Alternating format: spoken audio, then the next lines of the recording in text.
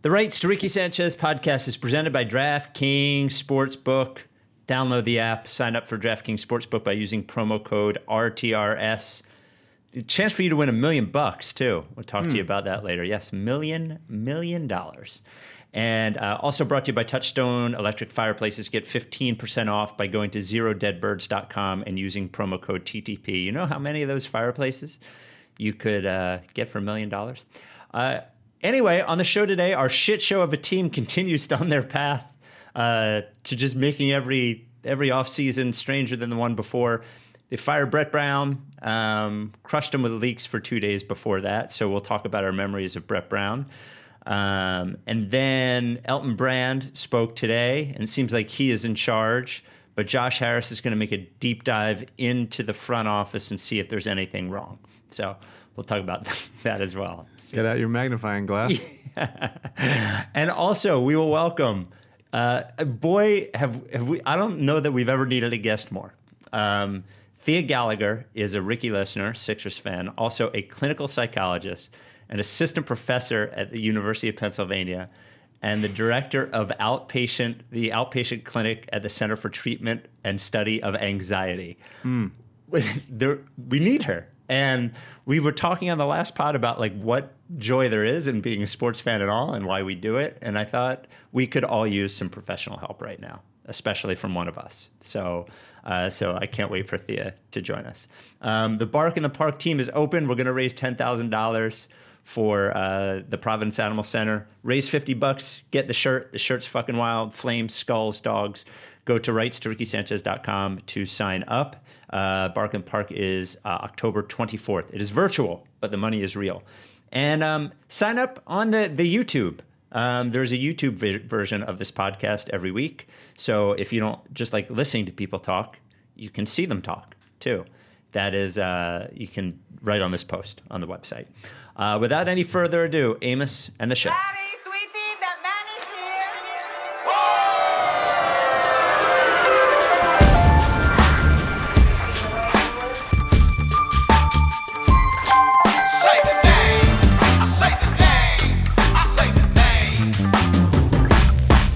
We were right, y'all. We were right. Even when it went wrong, we were right. We was right, y'all. We were right. So say the name. Say the name. We were right, y'all. We were right. Even when it went wrong, we were right. We were right, y'all. We were right. So say the name. Say the name. Say the name.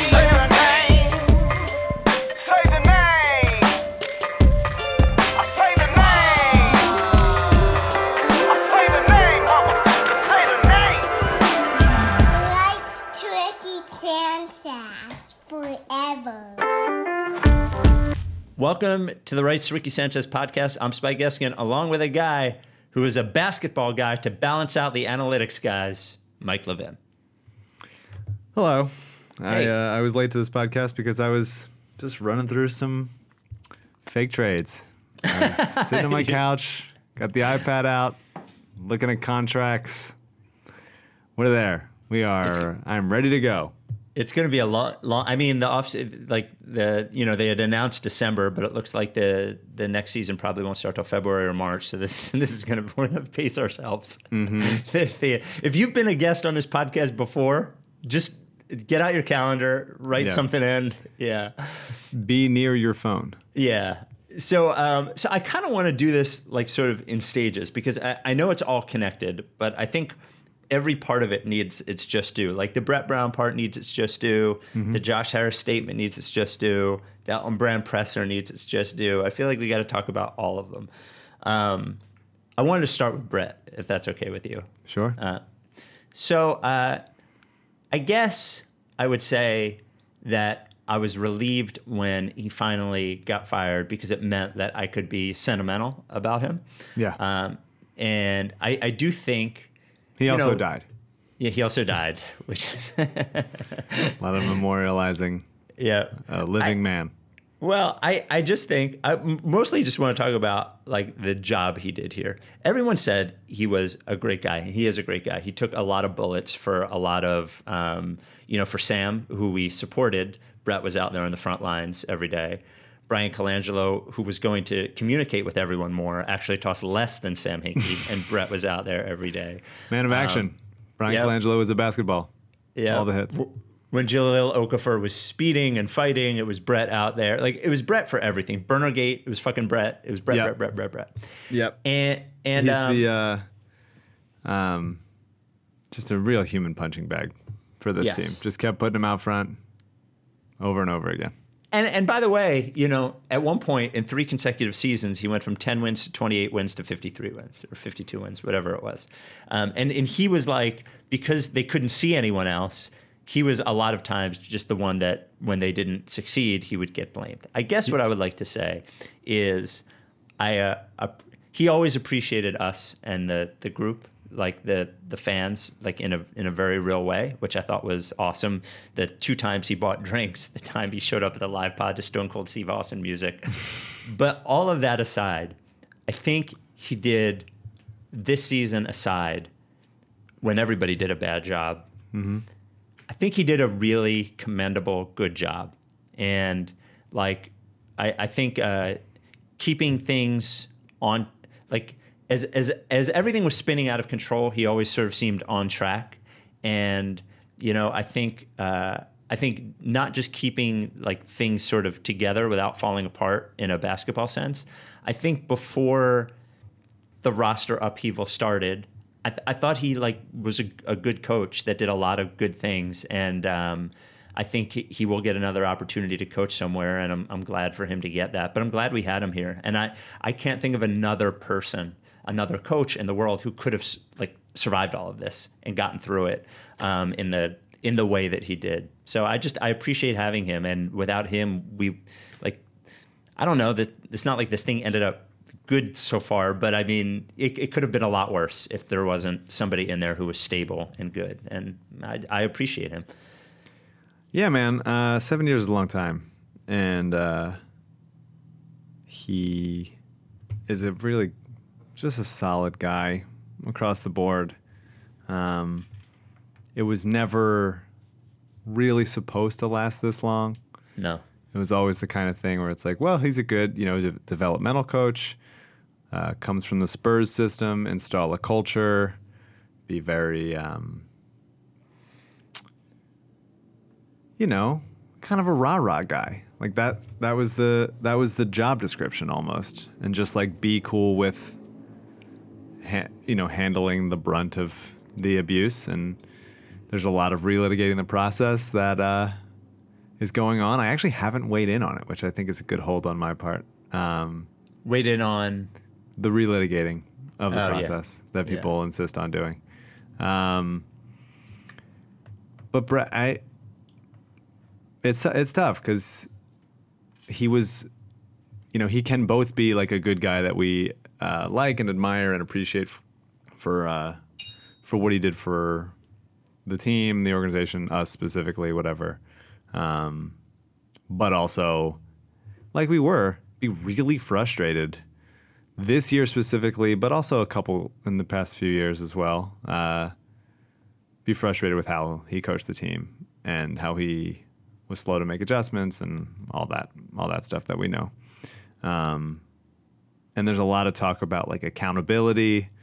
Josh Richardson had a quote basically saying like he's a good guy, but like he's got to work on that, which is not as bad as the what some of the guys were saying about Jim Boylan in Chicago. Who had the quote where it's like he's going to work on a lot of things, like Wendell Carter. Well, they hated him. Yeah, they hated him so much. Yeah. So it was a different situation where like I think the guys on the team liked Brett personally, but also were pretty fed up with how things were going. Since Jimmy got there in sort of a shocking how that happened. Shockingly for you. It was wonderful. I wonder why those two things were coincident. But I'm glad he got let go. I'm glad he made a very classy, true to form character statement. Not thanking Brian Colangelo, really solid. little carrot for us. Yeah. The 102 players also carrot. 102 players, named them all. He basically took Hinky's 13-page letter and did 2 graphs. Yeah. And I honestly good cuts. Good cuts. Yeah. You could tighten that thing up a little bit, Sam. So Brett did the trick. Sam, usually the not as long-winded guy that Brett is, but in writing, Brett kept it brief. It's time to move on, and it was a good 7 years, and it was a very memorable 7 years. It was crazy, and most of the things were not his fault. But when I look back at the Brett, regime, it was certainly a impactful regime rather than the every other coach for the Sixers of my lifetime, which was just pain and annoyance. Oh, and general dismissal. Fucking, Fred Carter and who's the guy the Princeton offense guy that Eddie Jordan, Tony DeLeo, Jim O'Brien. There's so many of them. Yeah, Mo Cheek's a good guy, but wait, Chris, what's his name? Ford. Yes. Yeah, he was bad. Larry Brown, who I hate. Yeah, absolutely. Doug Collins, of course. Yeah. Did I say Tony DeLeo? He really left a mark. It's a bad list. It's a bad list of very mediocre coaches. And Brett, yes, he has one of the worst winning percentages of all time. I hope he wears that like a badge of honor. I bet he does. But he also two back-to-back 50-win seasons, which is the first time that happened in this franchise since the Iverson. No, before they didn't do back-to-back with Iverson, I don't think. Oh, really? No, they didn't do it. It was like high 40s for a lot of those years. I think they only won 150 plus and a one, maybe like a couple either every other one. But, good. Just the reason that they got good is because of the 2 guys that we hit on in the draft, and Brett did his job with those guys until he didn't. And it's time to move on. But I feel sad for him. We got this. I'll hold it up. I've taken a picture of this, but sitting on my desk is the Brett Brown letter he wrote to us and the lottery party. Come on now. Wait, so a funny story, and by the way, hold on. The notes, of course. The notes. Process Hall of Fame, man. Process Hall of Fame. What should we? And he was touched by that, and that's a nice thing. Should we send that banner? I feel like we should send the banner to him. I assumed we already had. No, come on. We have to hang it at other events. Sure. So last year we sent out New Year's cards to people, and this year I got them made too, and they had me, you, and Brett on the front, and it said, "To 2020, nobody's going to be on the hot seat." And 2 weeks into January, I was like, I'm not going to send this. Yeah, right away. So I have a whole box of them in the basement. Yeah. I feel like we should auction them. So thank you, Brett. I'm glad that they classically did it at 4:59 p.m. after burying you, even though many. How many leaks do you need? They can't just recycle the ones from last year. They have to keep and here's more of the. Jesus Christ. Oh, I mean the only reason that Trevor Booker didn't work here is because Brett Brown's commitment to analytics instead of the game. That's it. Fucking crazy. It's the analytics. That's the thing that held him back. Yeah, it's always been the analytics. Jesus Christ. There's so few, every argument is one of 2.5 arguments. Yep. People are dumb. Okay, so before we get to the brand presser, when we brought on Zoe to write the newsletter, it was to do one thing: make money. No, I'm just kidding. We brought Zoe on to do the newsletter. Zoe has instantly added personality and character to the newsletter, which used to just be selling people shit and giving them pre-sales to tickets. And over the last couple weeks, we've been talking to a sponsor about sponsoring Zoe's Corner 3 newsletter. And we have a sponsor. Here we go. Wow. You can see it on YouTube. There you go. It is Philly. A vodka sponsor. Yep. We are expanding our alcohol repertoire. Yeah. So another local business, Stateside Urban Craft Vodka, Philly. Officially, it's Federal Distilling. but the bottle is dope. It's like riveted, I think you would say. I love a rivet. Rivet. I love Stateside. So Stateside is going to sponsor the Corner 3 newsletter. I love that they're local because when they shut down all the state stores, the local distilleries were the only place that you could get hard liquor. And God bless the local states, local distilleries. They have a shop by Evil Genius, right? I don't know where Evil Genius is. I looked it up. It's one of the few places I've drank in actual Philly. Oh well, so they're normally they have like the tasting room or the tap room that's open that isn't now, but you can still do curbside pickup there. So a couple of things. First of all, I was talking with Zoe and I was talking to Clement from Stateside. I was like, we should do a Zoe shirt for the newsletter for people who subscribe to the newsletter to kick it off. So I was talking with Zoe today about what to put on the shirt, and we decided on his pinned tweet, which is, your biggest fear as a man should be getting roasted in a public setting by a group of Philadelphia school children. Where you going in that nut-ass tie, old head, will have you doing deep self-reflection. Yeah, I think it's the first tweet I ever saw of those. It's such a good tweet. I fell in love with them. So we're going to put that text on a T-shirt with our logo and the Stateside logo, and then we're going to give them away if you're a newsletter subscriber. So go to writesrickysanchez.com/newsletter, sign up. Thank you, Stateside Vodka. I love that you guys are a part of us. Very cool. We're going to do a Ricky label on vodka at some point, which will be awesome. So Stateside Vodka, Philly's #1 craft spirit, handcrafted, distilled 7 times, and get this, Mike, fucking gluten-free. Yes, sir. Certified gluten-free. Oh, I told Alyssa we had it, and she asked if it was gluten-free, and I looked it up on the website, and I was like, yes, it is. Yeah, Stateside. Their places at Cecil B. Moore and Hancock Street, which is a couple blocks from Evil Genius. There you go. 0 sugar.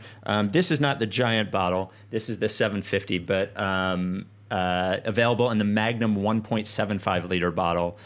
Stock up for Labor Day at your local fine wine and spirit store. This is actually where I got this one because they didn't send me any yet. So I went to the state store here in Springfield. That's exciting. Or go to statesidevodka.com. You can get home delivery in the Philly 5-county area. And we're, drink safely and responsibly, and we're having a therapist come on in a second. Yes. But, it's going to be a boozy off season for sure. Yes. Like my therapist told me, when I told her I was drinking more because of the pandemic, she was like, are you getting like hammered every night? I was like, no, I'm like having a drink. She's like, be easy on yourself. She was like, it's okay. So, and be easy on yourself when we talk about our gambling sponsor later as well. So I feel like we got to go right to the Elton brand. Wait, did you see, sorry, I retweeted it, but then he deleted the tweet. Did you see Jonathan Simmons' tweet? Oh yes. Finally fired his ass. Yeah. Jonathan Simmons, who the Sixers acquired in the Markelle Fultz fake trade, and so good. was his body was barely cohesive with itself, and couldn't have been more useless. Did look like at one point a player in San Antonio. Yep. But that didn't look like it here. No, I don't think I think that was the end of his NBA career, as so many Sixers were, and then here we are, him coming out of the grave to then kick some dirt onto another person's grave. Just so unnecessary. Solid, really good showing, Jonathan Simmons, and then deleting it some hours later.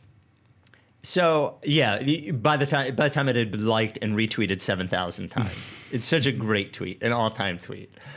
So Elton Brand, okay. So Elton Brand does a press conference today, a day after. Here's Josh Harris's statement: "We are really disappointed, and we know we let our fans down. It's unacceptable and important that we all hold ourselves accountable. We're going to do a real assessment of how we got here and expect that more changes will need to be made in order to get these organization back on track. This will be a crucial offseason for us, and we need to get it right." Now, I want you to make no mistake. They would have loved to just fire Brett Brown and move on. 100%. But they weren't able to because we're all so fucking noisy. So I want you to understand, like as you're listening, you need to keep at it. So Elton does his presser today. So I actually, in a front office, I have no problem with Elton. Elton is smart. People like him. He has a bright future. But it seems like what they've done. It's funny. Who do you mean by people like him? Like players like him, agents like him, teams like him. Like he is very well liked. Like you remember, he was going to be hired as assistant GM for the Hawks before he got here, which I'm sure he wishes he took every day of the week. And by the way, if they're letting him, like he said a lot of things in the press conference, like that we've said for a year now, that the collaboration thing doesn't work. Saying the collaboration thing. I have a couple points to make before we get saying the collaborations doesn't work is a total acknowledgement that he reads everything. He reads a lot of people's stuff, and they always have. But I wasn't sure if Elton was, because he's a former player, and it's like, well, maybe he doesn't give a shit because he's, he was an all-star for a long time and he's a good player. What's he doing reading people's shit? But that is an indication Elton is reading. He's seeing the collaboration stuff. He's knowing that it's being trashed. Total joke. My second thing is when you said before the. Elton is well liked, obviously well liked by the players. He and Embiid were teammates, so that's not surprising. It's generally, former players in the front office and in coaching roles are generally more well liked than guys who don't command as much respect. But as far as other agents or other teams go, they might like him because he's easy to fleece. Like that to me is not a hard. I loved Vlade. Oh man, Vlade, what a man! He's the coolest. But that's assuming that he was the one being fleeced. Like for sure. I keep saying that, and this isn't me like everybody's like, oh, you hit him on the podcast. Like, I don't think Elton Brand should be running this whole thing. Like he is clearly not experienced enough to be in charge of all of this. And said almost that. Yeah, he said he didn't know what he was doing. Yeah, he said he didn't know what he was doing last year. Tough thing to say. Yeah, at least he's honest, and he is probably honest to a fault. But here's the problem: is that Scott O'Neil, the CEO of the team, like this is what happened here. Scott O'Neil is the conduit to the owners for the team. He tells them what's going on. He's like the gatekeeper. Right. He thinks he's a GM, basically. Yeah. So he's the one that, he's responsible for, in a lot of ways, for Sam not being here, whatever. He's got a real Denethor vibe, if you're any Lord of the Rings fans. I'm not. Check it out. It's fine. It wasn't for you, but it's a real Denethor vibe. He looks like him. They dress similar. He's going to jump off of a long, pointy building. It's fine. So he is like, he was, buddy with Brian, whatever. But he doesn't want anybody powerful in the front office because then he can't get his tentacles into it. Right. And he wants, from two different standpoints, he wants to be able to do it so he can market the team how he wants, so they can put people on waiting lists to buy season tickets that aren't really sold out. Brilliant. And then and he also wants to have a say in basketball ops. And he's wanted this for 7 years. And the thing is, this whole setup, this whole collaboration bullshit gave him, because nobody in the front office had the hammer, he had more of a hammer than anybody else. And then the other two in the front office, Ned Cohen and Alex Rucker, were basically what I perceived was they were going to give the job to one of those guys because they wanted to keep all of them. But Elton is the best forward-facing of all of them. Yeah. So they were like, he'll take it, but he definitely did not have say. And you could see by the press conference, because he's like, now I'm going to have say. Yeah, he couldn't say that. Before, it was kind of bullshit. Everyone gave me the title and was like, yeah, Elton's the boss. Everyone kind of like snickered behind the scenes. And now he's like, well, you made me the boss, so I guess I'm either going to act like the boss or you fire me. So this is now what's happening. Right. So what a joke. They kept Brian's friends. Yes. So that they could just like have another human punching bag. It was Brett and now it's Elton. Then it was Elton. It's like just a total, like these shadowy dickheads that just insist on passing the blame to everyone and just like texting reporters over and over again. Just like group texting saying that we are well respected. Just like copy and paste. We are a well respected front office. Just like, who are they saying? Just like blaming everyone all the time. Right. They may as well wear a wire. Like, what assholes? Well, and all these leaks all come from them. They all come from them. There was the Matisse line in Chris Haynes' piece, I think, comes from Matisse's agent. Oh yeah. Well, Matisse. Well, remember, didn't he go to Chris Haynes once before? The assistant coaches, that one. Yeah. There's just so many dumb things. How are there so many dumb things all the time? Keep coming up with new dumb things. So I want to be clear, like Rucker's got to go, Cohen's got to go, and to your point about when we thought we got rid of the guy who cared about what people were saying on Twitter and podcasts, all I'm gonna say is we fucking didn't. Like, that's all I will say, is we didn't. Do not shut up until Elton's staying. That's the thing. He ain't going anywhere. Yeah. But don't shut up until the other guys are gone. That's all I will say. Do you think that they're going to bring in, because they should fire? Look, I have nothing against Elton. I do think that he was just shoved forward to sort of talk to the cops at the party when he wasn't the drunk one, and he was still took the blame. But everyone has the stink on them now. Everybody from ownership on down has total stink of there's no reason we should trust you to run this ship in any sort of logical, smooth way. So I would ask that everyone be gone. Last podcast, maybe regretfully called for the chefs to be fired, and could you take that back? No, I can't. I have to do it. I have to stand by me. I never take away a take. The chefs need to go. There are many people with the team who I think should keep their jobs. Not the chefs. I blame them for Zaire. Do you think that if Elton stays and say a bunch of those guys go, I don't think, you know better than me, but it doesn't seem like Scott O'Neill's going. It seems like he's got his claws in so many different places at once. I think everything's on the table except for Elton. Okay. I think everything's on the table, and including Scott. I think everything's on the table except for Elton. Doesn't he have more jobs working for Josh and David? But remember, we have that Chaika guy, the hockey guy that we talked about. I just think it's on the table, and I thought it probably was on the table a year or two ago. I think everything's on the table. Just give me a Succession spinoff about the Sixers. Just let me watch it. I see it. But you can't stop. You can't get bored, because that's what people like this want. They want you to get bored and move on. You just can't get bored and move on. I don't think Elton's going anywhere. And what I would also say is a lot of Elton's, and we can go through some of the quotes, but a lot of when he would say, because people were reacting negatively when he said he wanted basketball guys in there, yada, yada, yada. Who'd you take that to mean? That he was talking about Alex Rucker. Not Scott. No. Okay. Alex is I'm not saying he doesn't understand basketball, but the perception of him is that he is a numbers guy, and that he is I had heard that everyone puts who knows whose choice anything is after it happens.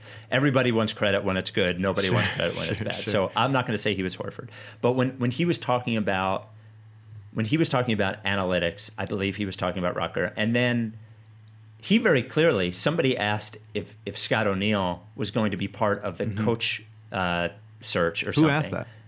I don't know. And because I saw hold on, I have the quote somewhere. It is from, because Kyle Neubeck, brand on whether Scott O'Neill will be involved in the coaching search. Quote, "To be clear and frank, we feel the collaboration days didn't work too well. I will be leading this search." Yeah. I do appreciate the power grab. I will say that from a... Everybody else is grabbing. Yeah. All right, some other quotes. Do you think that if they say everyone's gone but Elton? Yep. All the chefs, parking attendants, everybody. They don't even work for the Sixers. They're gone. Parking attendants. They're gone. Okay. Elton's the only one left for a few days until everybody gets worked in. Elton is parking in the cars. Elton is cooking the food. He's the only guy there. He's turning the lights on and off. Bugs Bunny. Yeah. Do they hire someone above Elton in a Andy McPhail, Matt Klentak type of way? So I don't think that's impossible. That seems dumb again. I agree. Why are we doing this? Well, they don't do anything Elton's right. going to hire the coach, and then they're going to hire someone above Elton who has already hired the coach. Like, Right. what's the order? It's just scrambled. Yeah, I think they're gonna sink or swim with whoever Elton hires. That's my guess. Is like Elton will be. To your point about everyone liking Elton because they can rip him off. Sure. Vlade even before everything happened, Vlade got cheered at the Buffalo Wild Wings lottery party. You can just tell. Somewhere in like friggin' Minnesota or Sacramento, wherever, Phoenix, some bar of fans is just cheering Elton Brand out of the blue. It's the same thing happening. Elton's the new Vlade.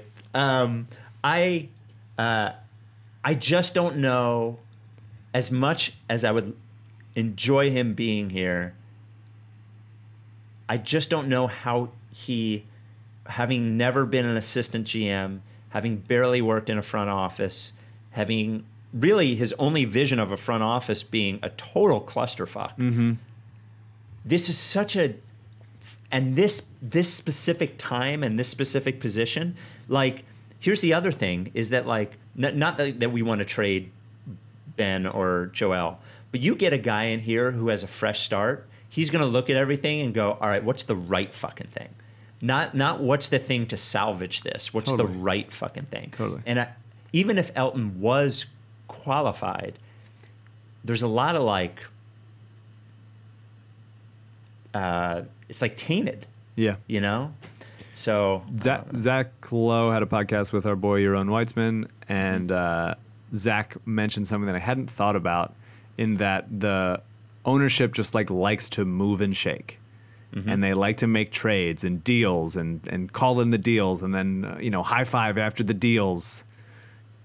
Fucking president deals, like, what a cool thing. And so remember, it was Josh Harris on the phone with the Timberwolves owner finishing up the Jimmy Butler deal. That's right. So I think there is always something to be said for, like, jazzing it up. Even when they hired Hinkie, Hinkie came in and was like, yeah, I would clean up everything.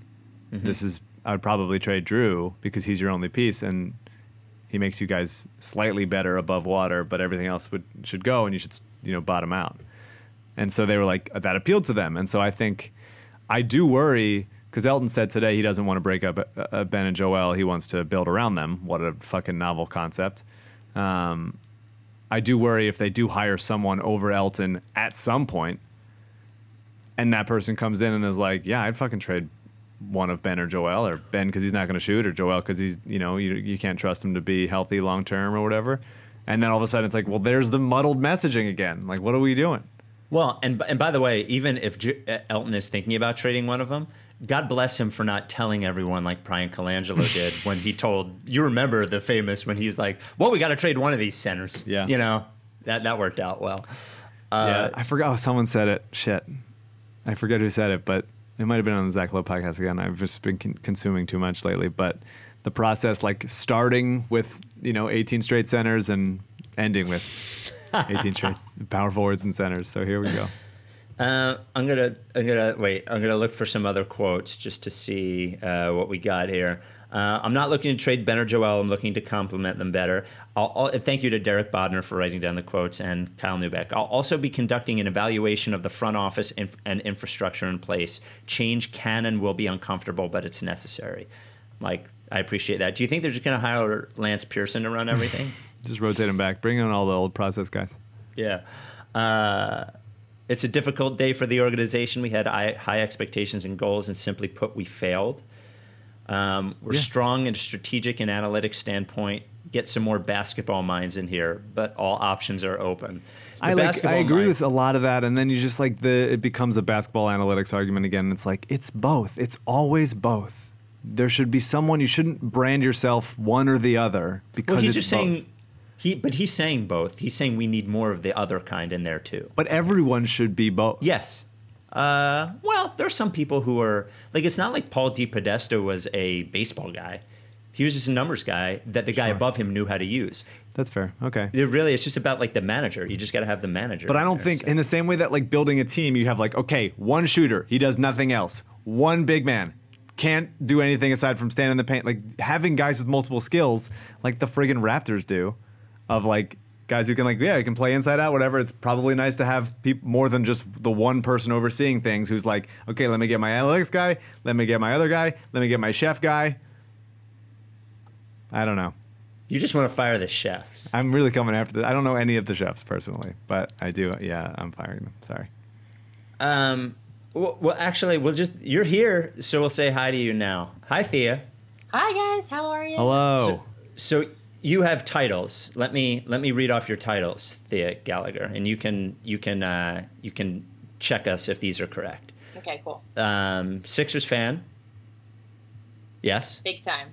Yep. Okay. Ricky listener. Yep. Big time. Clinical psychologist. That too. Assistant professor at the University of Pennsylvania. Mm-hmm. These are going in the right order, so this is good. And director of the outpatient clinic at the Center for Treatment and Study of Anxiety. Yes. All true. Wow. What are you doing here with us? Honestly, this feels like a big moment. I'm sweating. It's a lot going on. This is a big moment for me. Well, I'm sweating because I turn off the air conditioning vent because it's right over the microphone. So I'm usually sweating mid-pod. Okay, good. How are let's start it off because we got a lot to get to. Let's do it. How are you doing mentally about this team? Not well. I mean, I feel like It's good to hear. I'm glad we're starting there. We're processing through it, but I think I made the huge mistake of I was like, you know what? I think why COVID has sucked so bad is because there's no Sixers, right? Watch every game with the whole family. It's a big thing.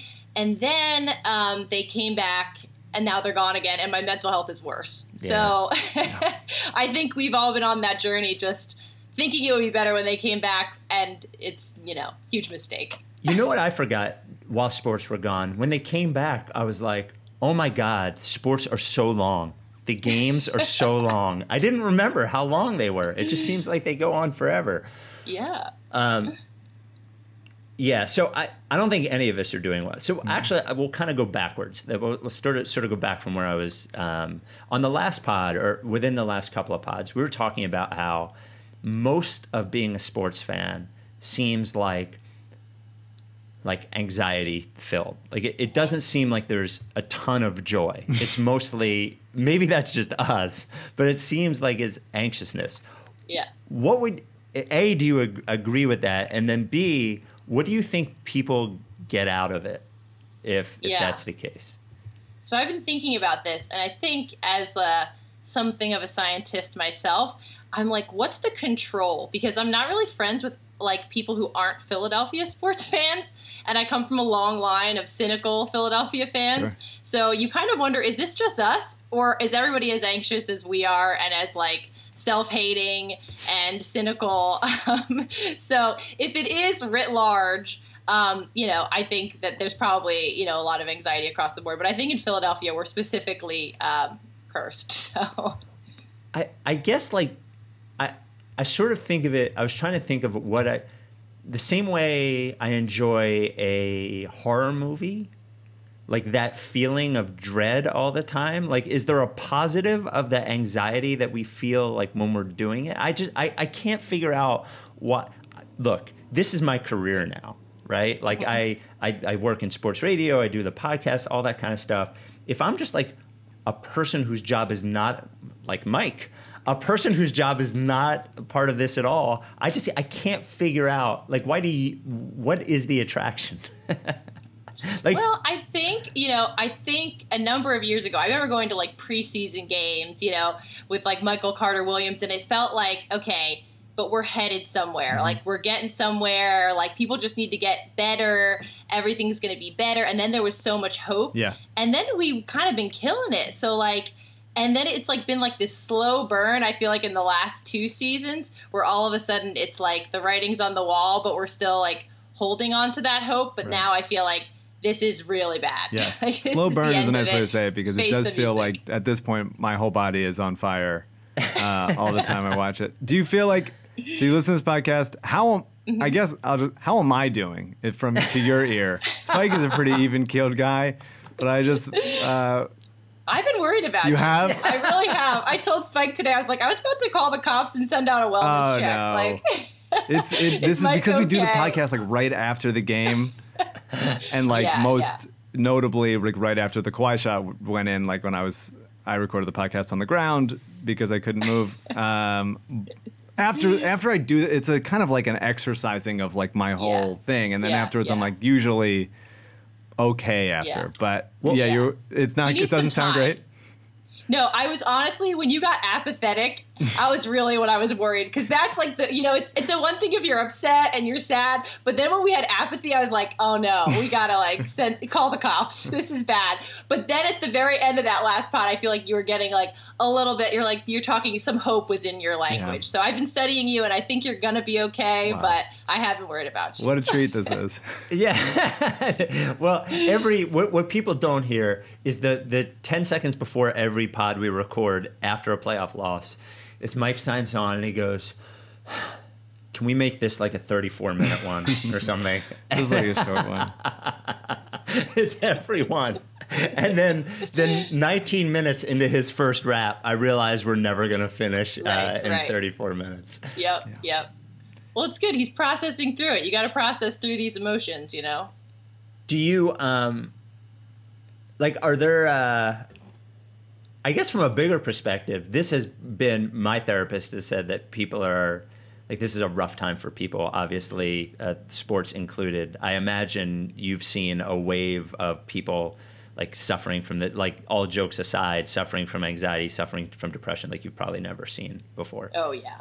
I tell people a lot, like, I've never been busier, and it's, like, both, like, a good thing and a bad thing. I think, sometimes I'm like, did it take a global pandemic to make people realize like mental health is real and important and needs to be addressed? Just from a kind of a procedural perspective, they've lifted a lot of these restrictions for telehealth that we used to have as therapists. So now you can kind of have a lot more access to therapists, which is really great. But yeah, seeing a lot of people struggling with anxiety and depression. And I think, a lot of the media is focusing on COVID and the physical, toll that it's taking on people and deaths and things like that. But there are a lot of people suffering with anxiety and depression, suicidal ideation, people who maybe had subclinical anxiety, who never had anxiety before, are like, what is this? Or like, I think I just did a media piece about like Michelle Obama being like, do I have low grade depression? Like, I think people are kind of like, I'm feeling things and I don't know, I'm not feeling great, or I'm a little more irritable. I have like less motivation. And starting to realize, like, oh man, maybe something like kind of bigger is going on here. Yeah, a lot of people have reached out to say kind of similar things that you said to me of like, hey man, you sound pretty alarming. After the podcast, you're firing a lot of people. You're talking about crazy stuff. You're injuring Celtics people. Everything okay? I just want to say I'm fine. Everybody's going through a tough time. So maybe it's a little worse because of the pandemic, but I'm, no worse than everybody else, at least to my, damaged mind. Well, you're doing one thing really important, which is that you are talking about it. Sure. Because, that's the problem. When people internalize and isolate, and that's what, during this pandemic, for a number of reasons, people have had to be more isolating and things, but I think even just I think it's a great example that you call and you're like, can we make this pod 34 minutes? And then you get to talking and you're like, you're getting it out, you're processing it, you're connecting with your emotions. So even if it feels bad, it feels good. So that's what I think a lot of therapy is about, or even just talking to people in your support system, get that out there, process through it. You're going to feel better in the long run, trust the process. Sure. Do you, this sounds simple, aside from, hey, if you're feeling bad, call somebody or get help, are there like things that work for people that, are there tricks that you give people that if you're, because not everybody, it's easy to say go get help, but a lot of people just won't. Are there, is there something that you tell people hey, if you're feeling bad, do this, or here's something that get a hobby, or not to, are there things you tell people aside from that, aside from talk about it? Yeah, definitely. One thing I've really been focusing on with people during this COVID era is being really intentional with your time and what you're doing with it. Even with an upcoming election cycle, we know from the last one that there's a lot of anxiety and stress that people have, even being on social media around that kind of information between family and friends. So like, I think monitoring your social media, monitoring your news watching, taking time away from your phone, thinking about things that are good coping strategies. So if like watching the Sixers is complicated, but we don't have that right now. So what other things can you do that help you to like get out of your own head or just kind of help you to focus on other things? Talking to friends and people that you trust and people in your support system. I also, encourage people to do a lot of like non-judgmental observation. So just kind of thinking about like, how am I feeling? What's going on today? At the end of the day, maybe just noting down what went well, what didn't go so well, what did I do that maybe impacted how things went well. And also just observing your like emotions. If you're realizing like I'm more irritable, I don't want to be around people, I don't want to talk to people, I'm snapping at my kids more. Sometimes the beginning piece is just assessing whether you're feeling not great, and then what are you going to do about it. And like my work, my like kind of real focused work is like having people like face their fears. So like I do a lot of exposure therapy. So if you're afraid of something, like I kind of help you to do that. So like maybe like for Mike, he might have to like watch the Kawhi shot, like, but like maybe he starts with like the first 2 bounces and then we move up to like the 3 or the 4, but kind of I have to process through those emotions. Yeah. But like, that's something, if there's something that you're kind of like, you don't want to think about, you don't want to face, sometimes we have to like face it. So if it's snakes or the Kawhi shot, we gotta face those things eventually. Watch the Sixers waste 20 seconds of a shot clock regularly, just standing around, all that stuff. If you were, say the Sixers hired you to be like mental health specialist and communicating and basically tasking with either publicly or privately, like, hey, we want you to like make these guys like each other. Like, is there, or at least talk through their issues? Like, how do you think you would do that? And what do you, like, sort of armchair psychologist, do you think the issue is with, like, the culture around the team? Yeah. I mean, I'm sure in sports just generally, there's got to be a lot of ego management, like you're trying to puff yourself up and then you're trying to, like, find your place. I think it would ultimately, like, come down to, like, kind of a better together kind of mentality and like, how do we do this and how do we level the playing field by like, maybe like they all talk about what they're not good at and then like give each other encouragement for the things they aren't good at. And like, because I think they're probably all the hardest on themselves and then they're getting yelled at for the things that they're not good at. So, that's one thing I would do. A lot of team building exercises, make them like try to get across a lake, like holding hands or something.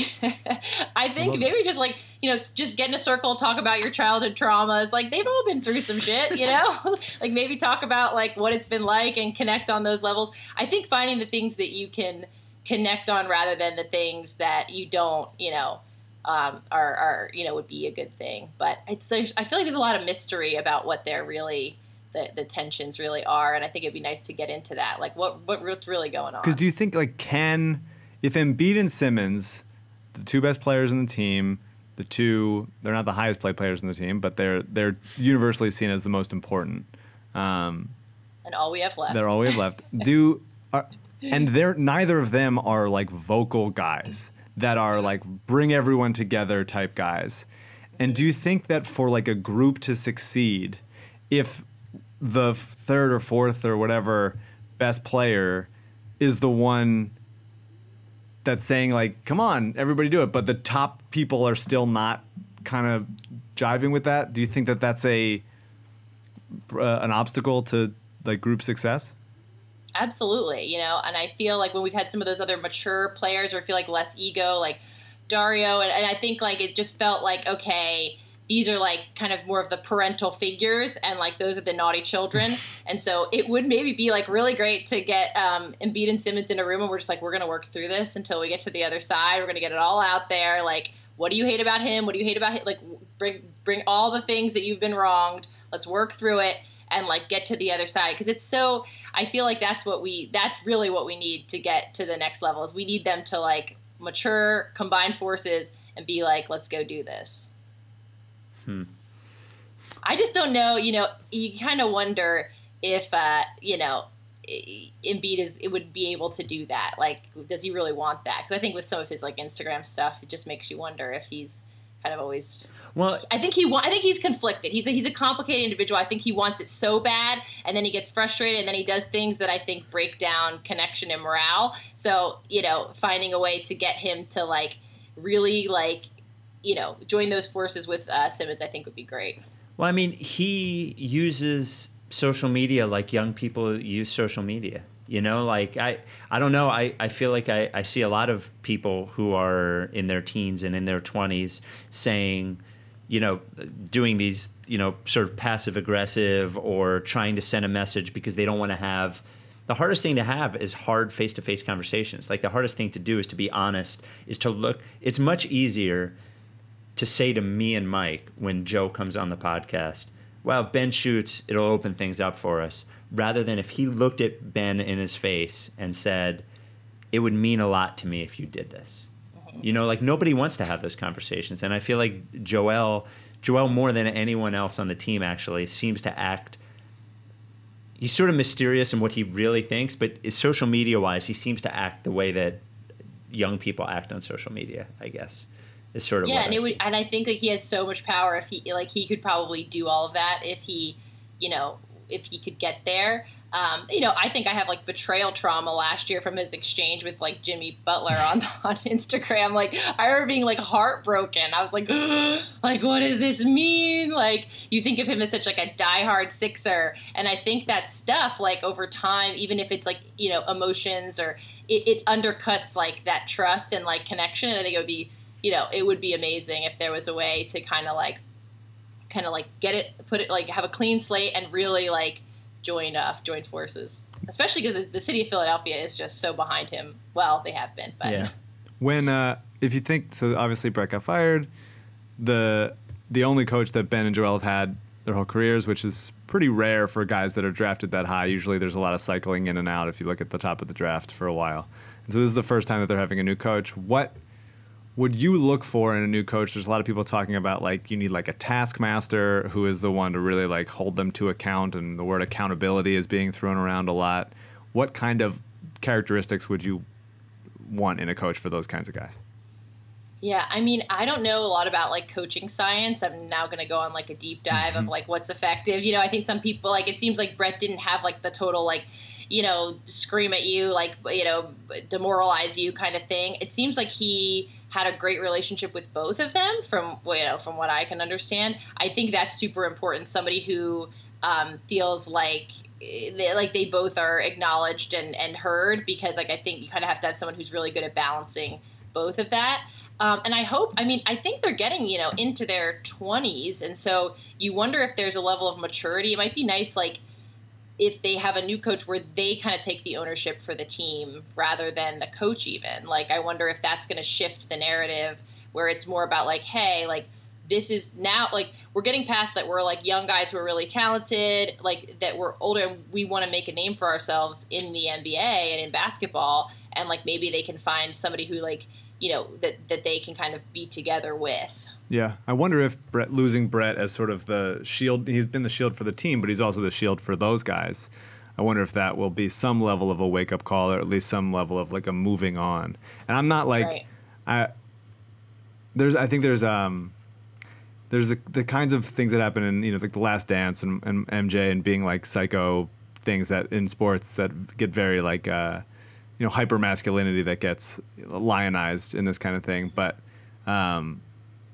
so I'm not that guy, but I would love the idea of in a huddle, end of the game, or at some crucial moment, whoever the coach is, like it's Ben and Joel running the huddle, and then being like, "This is the best here. This is what it is." Like them, like being more vocally active, and so it's more of like a conversation because they know it so well and they trust each other and they know like, here's how we're going to attack this thing, and it becomes a more, I don't want to say collaborative, any other word than collaborative, better way to just take ownership of it and really feel like we're in this together and this is how we're going to accomplish this thing. Yeah, I don't. Right, because on the face of it, it kind of feels like sometimes like Ben is like the dutiful adolescent, and then like, you know, if we're like a family, and then like they, you know, Embiid's like the problem child a little bit. But like, I think if they could, I don't think Embiid's gonna do well with like a taskmaster who's coming in and like, you know, telling him exactly what to do, especially at this stage in his career. I think you'd need someone who's going to facilitate the egos, but also like give them ownership, but also like have like kind of call them to something a little bit greater than what they've been doing. I had a coach question and a fan question, but are you allowed with your job to sit here when we talk about a sponsor, as long as okay, you sure? Even though that sponsor is don't call therapists. No, I'm just kidding. The sponsor is our presenting sponsor. Look, as part of my therapy is DraftKings Sportsbook. DraftKings Sportsbook is the presenting sponsor of the Ricky. I have several open bets from the NBA season. By the way, Mike, the Ricky $500 free Hostage Orlando pool can't close until Covington's done playing, because one of the questions was who has a higher three-point percentage, him or Thibault. So it hasn't closed yet. There we go.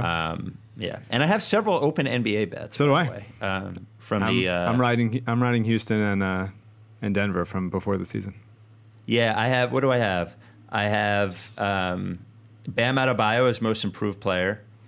Ben Simmons, Defensive Player of the Year, did not win that. Did not. Fourth. I guess we've talked about it now. Yeah, and then Giannis. MVP.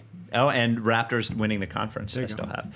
Anyway, right now, DraftKings Sportsbook, the leader in one-day fantasy sports, celebrating the return of sports by giving away up to $100 million in prizes to all of their customers, including one lucky winner who will get $1 million cash.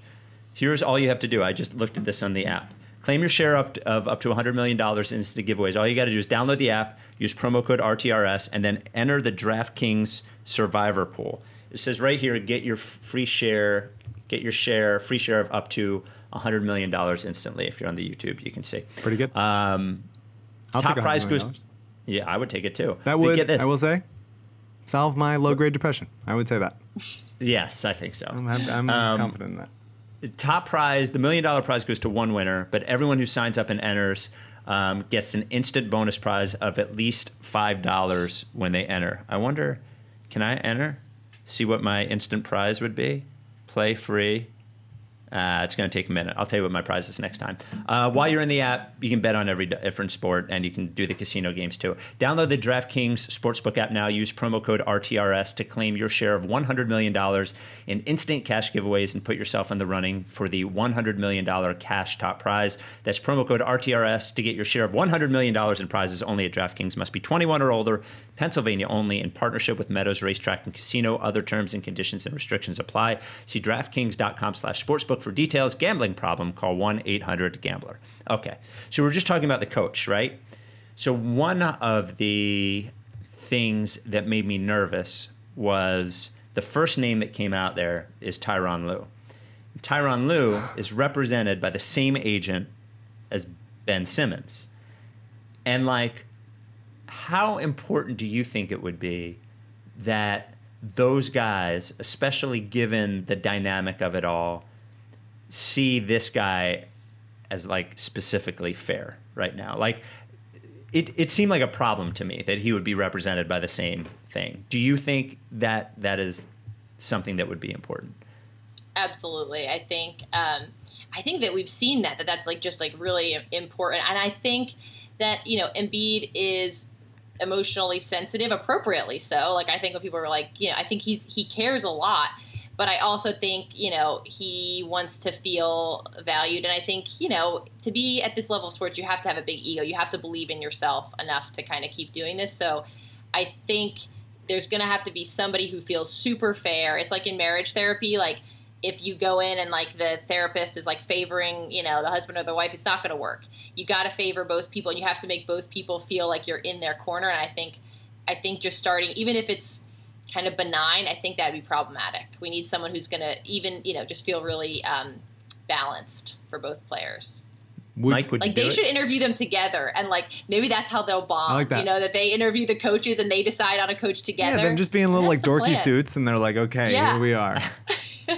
I like that. Maybe both in tuxedos. We leave like it up in to Ben Simmons and Embiid, but they have to decide together, and they have to. It's like a jury, Yeah, you know. we have to they have agree. to come to this I conclusion. think it's nice. together. I think it's really nice. Elton did say he's going to talk to them and see what they want in a coach. So I think that's like involve them in the organization. Yeah. Freaking give them an ownership stake. Here's a point in ownership. Exactly. Like you guys own the team now. Stay. Make this work. My last question, I don't know if Mike had anything else, but my last question was, so you're a Sixers fan, not you, but like a person, a Sixers fan, is like devastated by them getting swept, devastated by how the organization's been run, goes on Twitter, just makes himself even madder by arguing with me or somebody else about the same fucking thing. What do you tell a person that is in like a cycle like this with something that they do in theory enjoy, but seems to only give them like pain? And if it helps, you could direct that directly to me. Yes. Yeah. Step away from Reddit. I mean, I think like it's like, so you're already there. You're getting there where you're going to find hope and you're going to start thinking, okay, we're getting rid of people. And so we can dream, we can dream about what could be. And so I think having the hope that like, maybe it's time for a change.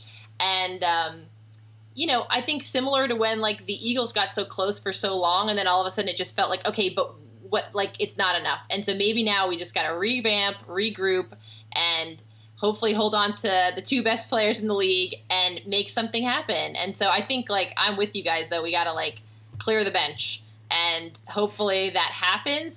If that doesn't happen, I think like people are going to have to find other coping, but I kind of think that would give us hope if it's like, all right, we're cleaning house. Like let's, we still have like 2 core process members. Let's see what we can do with this. So I hope I hold on to hope, and also though just radically accept like I'm always gonna be a Sixers fan. Like that's just like, even if I hate them and I'm like, I hate this, I'm never watching again, I'm gonna burn all my stuff. It's at the end of the day, it's in our blood, so we have to just radically accept it, and then sometimes lean into the cynicism of it all and kind of enjoy that too. Yeah, I think that is a part of my and like our identity as being this is just kind of who we are. We are. I think there are groups of people and fans specifically that would just like ride for their team no matter what. And I take pride in not doing that and holding them account. I care about these idiots, and I will exercise my right to criticize them and scream at them as much as I want. Yeah, we don't even know who we care about anymore. We're fighting for like an ideal that might not even exist. Yeah. I think we're gonna hold on until like the last piece of the process is gone. So, kind of like at the last lottery party, you would thought like we really had the chance to get something good, and we were all like freaking out. It was like really low end, but we were still like hype. And I was like, this is kind of fun that we're all having a fun time when there's really like a very low chance anything great's going to happen. But I think if we can hold on to that a little bit longer with these 2 great players, that, that could be, what keeps us going. And then we'll finally put it to rest one day. That sounds nice. I hope they hire you. Me too. Do you want to mention your Instagram or anything, or your Twitter? Do you want to send people somewhere? Plug something. Do you want to plug something? I mean, I'm Thea Gallagher, SID on Instagram. It's not very exciting, but if you ever need any therapy or help, I'll get you connected to the right people. And if you have Sixers related trauma and anxiety, we'll start a support group. We'll get things going. But I see you, I feel you. It's a hard time for all of us, but we'll get to the next season. I have to be honest with you, Mike. On one hand, she was very worried about you, which she texted me about that. She was like, is Mike okay? And then on the other hand, as far as Sixers go, she seems like she's as what's the word I'm looking for? Like, I don't think she can be any help in that particular way because she feels as far gone as any of us. That's right. I worry about anybody with a real job that cares about this game. So on Saturday, we're going to go back to Sixers news aside, unless big things happen. We're going to go back to our normal sort of 1 midweek, 1 weekend schedule. We have about a zillion emails to get through. we'll have some coaching updates. Yeah. Perhaps. I really hope that they hire at least fire some people in the front office Before and then they hire hire a a coach. couple new ones before you hire the coach. Just give me somewhat of a straight line. We don't need to be doubling back and doing weird things out of order. It's amazing to me when people asked me yesterday and today, so who are you thinking for a coach? I'm like, I got to be honest, I don't even care. Like, what I care is that they get the right people in the front office and let them pick the coach. I don't know who I will say, though, and it's a shame that I see the clutch line as being weird with Ty Lue. Michael Connor has really talked me into Ty Lue. He really believes in Ty Lue a lot. I mean, first of all, it'd be funny to have Tyronn Lue in Philadelphia. Yeah, I mean, it's sort of as far as the step over Iverson situation, it would feel like a full circle, and we like that thematically. He's a former player who has a lot of coaching experience and won a ring and has dealt with obviously big personalities before. Like, I don't pretend to know. I don't think anybody really does. You can't know what coach is right for what until you've seen it, you know? And so, I think a lot of coaches, even if they've had success somewhere or been unsuccessful somewhere, a lot of that is personnel and just like guys that they have. And so I just look at Dallas. We'll talk about this more, but as a teaser, but I look at Dallas, and Luka's obviously very good and like, you know, incredibly impressive on this stage, but people compliment his passing a lot, of being so like what the vision he has. And it just, obviously he's good and he makes incredible tweaks and adjusts on the fly, but like, it's just knowing where people are going to be. Like 90% of passing is knowing that your teammate is in the corner. Be in like the right knowing spot. your guy is right there. Knowing that you're gonna be able to like throw this lob to this guy because he's going to be there on the back end. Like that's almost all of it. And the Sixers this whole season just like never had any spatial awareness, any court awareness. Like all of it trickled down it seeped into every part of the team. And so we need better passers, but we also need better spacing and a coach that will put the right guys in the right places. Because even when Luka's not on the court, Dallas is still just like spreading the court, driving by. Tim Hardaway Jr. makes like one move to get by somewhere. Somebody collapses, kick out to Maxi Kleber, an open three. Like these are not like excellent NBA players. It's like fitting a system, getting guys to buy in, and then just having some level of like, you know, quick decision makers on your team. Well, it's getting, and you know, it's definitely both too, because you look at, you know, there's somebody that tweeted us earlier that he would trade 5 first-round picks for Carlisle. You know, you look at the 3 years before this year, Carlisle is winning like 30 games. Like, he's a good coach, obviously, but it is both. And, you know, like, I don't know, getting guys to buy in also takes guys that are, I think there's some, when there's a hierarchy, a very clear hierarchy, I think it's easier to get players to buy in. Like, I think everyone on that Dallas team, like, looks to Doncic as, like, the guy. I think on this team, I sort of felt like it is both. It's the coach and the players. Everybody was sort of doing, like, their own thing and didn't think they were being used the right way, and I don't know. What a fucking disaster. Yeah. We'll see. Yeah. I would like, you know what I'd like? Obviously hire some people in the front office first. I would like a bunch of interviews. Yes. Don't just hire, you know, I mean, I get that there's a clock because these guys might get scooped up, and if you have your guy, you have your guy. But how many times in a row have we had, like, an interview and a half, and then, like, over a long weekend, it's like, we got our guy. We have him. He's gone. He's here. I just feel like since Hinkie hired Brett in that August 7 years ago, almost to the day, it's just been just instantaneous. Like, you know, like there's just a burning a hole in their pants. I got this friggin' job opening and I got to close it right away. That was the last interview the Sixers did, was the Brett Brown interview. Yeah. Yeah. And it's just been like, my kid. Here's my kid's good. Well, and hire my kid. The other thing is, don't be so scared of losing out on a guy that you don't talk to other guys. Like, there are a lot of coaches. There's a lot of coaches. Just don't rush into one. Don't let one say, you know, I got this interview over here, you know. Don't panic go into somebody because you're worried there won't be somebody else. There's always somebody else. Let us panic. You guys are the ones making the decisions. Yeah. You should have the control. And too often it feels like they're the one just spazzing out all the time. This isn't working. We're flailing in the wind. We have to do something quick. Chill out. Jesus Christ, this fucking team, man. Just relax. I feel like we haven't used spaz out since Jonathan Simmons was here. Yeah, it's a double Jonathan Simmons. It's a really Simmons episode. Somebody emailed us that I guess that phrase maybe in Australia, spaz out is not something you're supposed to say. That's offensive. It's funny. They say the C word in Australia like it's nothing. Like it's water. Don't know it. All right. Well, we will talk to you this weekend. We'll get to your mailbag questions, and hopefully the front office will be lighter a little bit.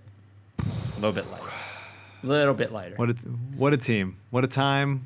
What a team. Meanwhile, we didn't even get to this because it's still on it. But like the friggin' New York Times report about Josh Harris's business partner having like business ties with Jeffrey Epstein. Like, what are we doing? How's this all the time keep happening? What are we? What random hurricane, natural disaster is just going to keep happening through this team? Just like be a normal organization, you lunatics, for once. God damn it. Ask me the question. I'm going to keep saying shit. I don't even remember what the question. The end. Oh, okay. Are you down with TTP? Yeah. You know, like face. If you don't fuck with me, then I won't fuck with you. If you don't fuck with me, then I won't fuck with you.